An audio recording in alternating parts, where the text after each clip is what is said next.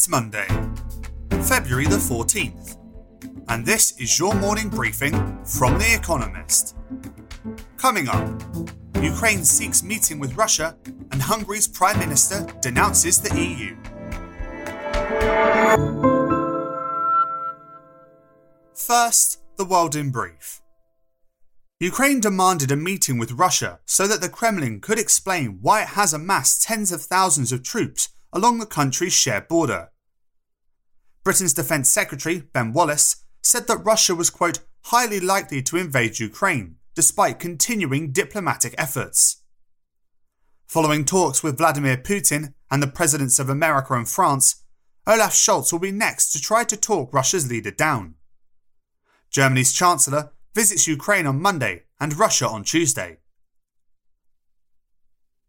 Meanwhile, contingency plans are being made. Ukraine's neighbours are making preparations for an influx of refugees, and some airlines have cancelled or diverted flights.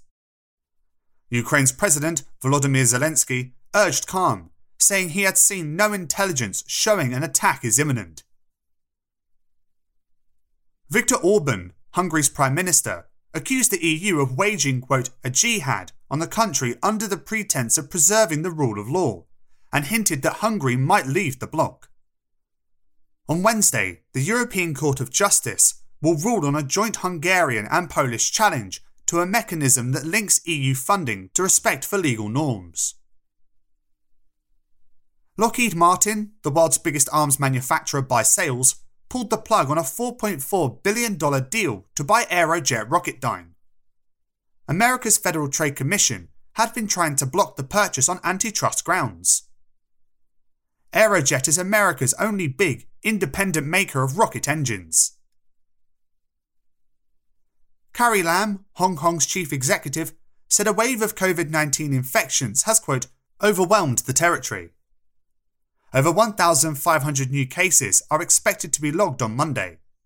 Despite stringent social distancing measures, the government says it is not yet considering a mainland-style full lockdown, though it is still clinging to a zero-COVID policy.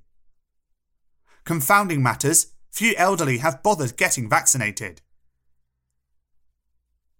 After failing on Saturday to clear protesters blocking a bridge into America, police in Windsor, Ontario, succeeded in removing them, making several arrests. Demonstrators have occupied a number of Canadian cities, agitating against Canada's COVID-19 testing and quarantine policies. Meanwhile, police in New Zealand attempted to disperse a copycat protest by playing over and over the hits of Barry Manilow and other uncongenial music. The Los Angeles Rams won the Super Bowl, narrowly beating the Cincinnati Bengals. The game was held in the Rams' home stadium, which was opened last year and cost $5 billion to build. The rapper Eminem, quote, took a knee during the halftime show in a jab against the NFL, which has banned its players from performing the protest against racism. And fact of the day: 0. The number of teams with black owners in the National Football League, in which 70% of the players are black.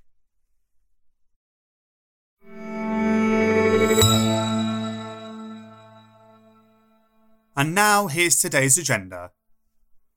Olaf Scholz visits Ukraine and Russia. Olaf Scholz, Germany's new Chancellor, has come under fire for his perceived passivity in the face of Russia's military build-up on Ukraine's borders. So now he's on a diplomatic offensive. Last week he visited Joe Biden to allay American concerns. On Monday, he will meet President Volodymyr Zelensky in Kiev. One day later, he makes his first visit as Chancellor to the Kremlin. Mr. Scholz consulted widely ahead of his meeting with Vladimir Putin, reportedly even discussing tactics with Angela Merkel, his predecessor. A succession of Western visits to Moscow has failed to reduce tensions, and that was before America warned that Russia could launch an offensive as soon as Wednesday. Germany is one of many countries now urging its citizens to leave Ukraine. With the drums of war beating ever louder, its allies will hope that the reticent Chancellor may prove more successful at divining Mr. Putin's intentions.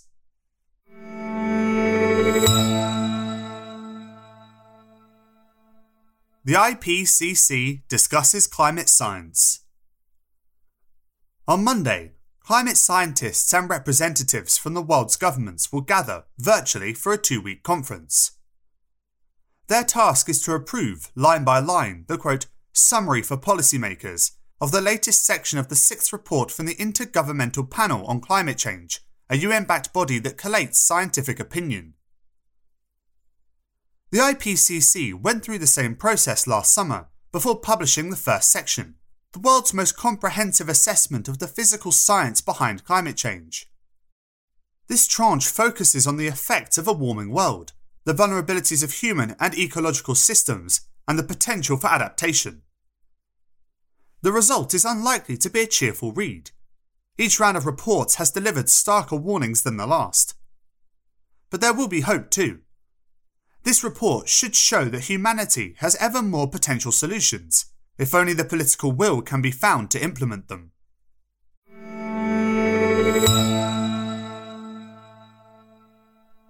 Goldman Sachs airs its dirty laundry in court. Roger Ang, a former banker at Goldman Sachs, accused of helping to embezzle hundreds of millions of dollars from a Malaysian sovereign wealth fund, goes on trial on Monday in New York. Between 2009 and 2014, about $4.5 billion disappeared from 1MDB, according to American authorities. In the fallout, Najib Razak was ousted as Malaysia's Prime Minister. Convicted in 2020 of multiple counts of money laundering and abuse of power, he is appealing against the verdict and free on bail. The American government alleges that Mr. Ang and others at Goldman Sachs, which underwrote $6.5 billion worth of 1MDB bonds, engaged in bribery. The case will illuminate the bank's response to internal warnings of corruption. David Solomon, Goldman Sachs chief executive, claims that compliance processes were robust. Yet he also admits, quote, institutional failures. In 2020, the bank agreed to pay $2.9 billion in penalties. Mr. Ang, who maintains his innocence, is likely to seize on such admissions of guilt.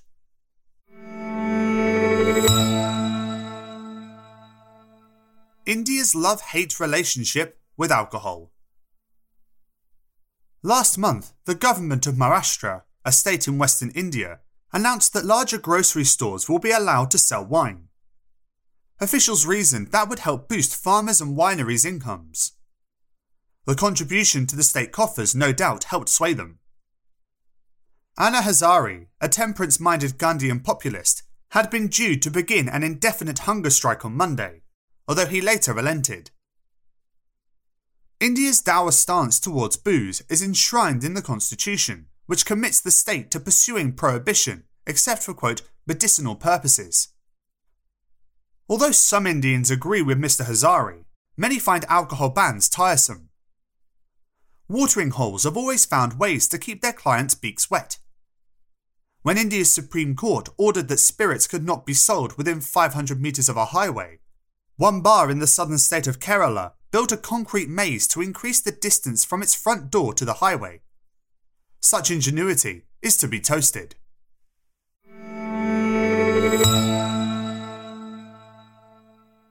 Art in the deserts of Saudi Arabia. It's hardly your average gallery. Artworks lie between stacks of spice-coloured rock surrounded by the desert. Nearby are the 2,000-year-old Nabatean tombs of Hegra, a World Heritage Site. Desert X Alula, a free exhibition featuring 15 local and international artists, is one of myriad cultural events taking place in Saudi Arabia, now an emerging destination for the arts. The government aims to lure 2 million annual visitors to the small town of Alula by 2035. It is easy to be seduced by Saudi Arabia's flourishing creativity, landscape, and talented artists, but hard to forget its authoritarian regime. Can art be truly critical when it is sponsored by a state that squashes freedom of expression, denies women's rights, and allegedly murders journalists? Yet French firms will help develop Alula. And just last week, Nadine Dorries, Britain's Culture Secretary, inked an agreement to strengthen cultural links with the kingdom. Evidently, not all are so concerned about the kingdom's misdeeds.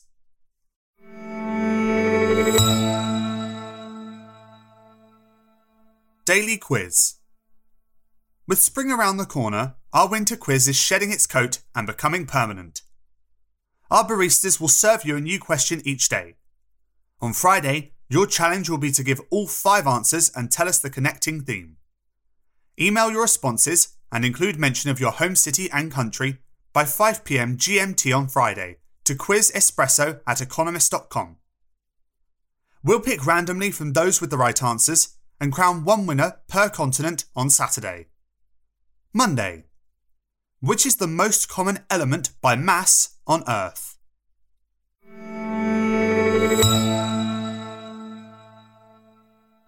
Finally, here's the quote of the day from Max Horkheimer, who was born on this day in 1895.